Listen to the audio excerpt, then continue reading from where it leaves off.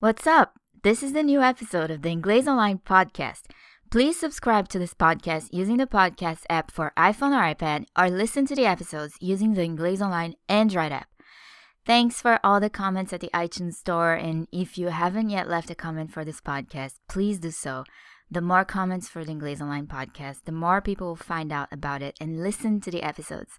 Thank you for telling your friends, your neighbors, your family, and keep listening. So here's what I want to talk about today. The pronunciation changes in words that can be nouns or verbs. Here's an example.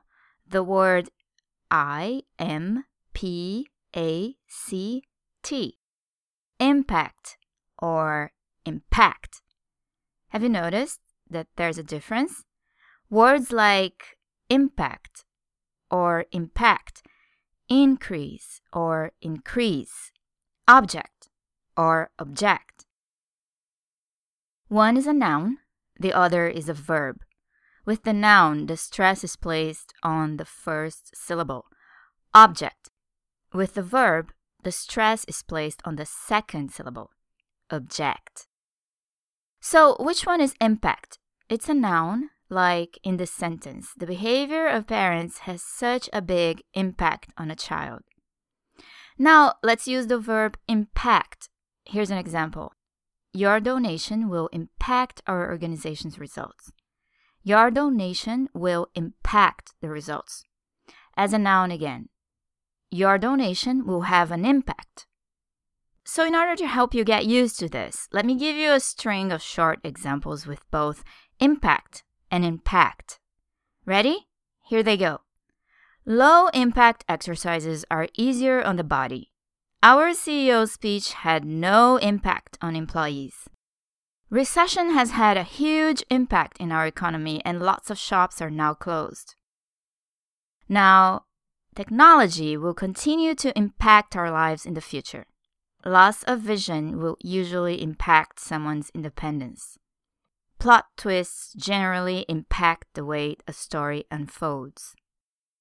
So, in case the difference in pronunciation doesn't come naturally to you, how are you going to know? How are you going to learn this? Well, I suggest you do what I've done and get a move on with your listening. You could sit down and do focused activities to try and memorize or internalize the different ways to pronounce impact. But listening to comprehensible English as much as you can is, hands down, bar none, without a shadow of a doubt, the most efficient, fastest way for these things to become natural to you.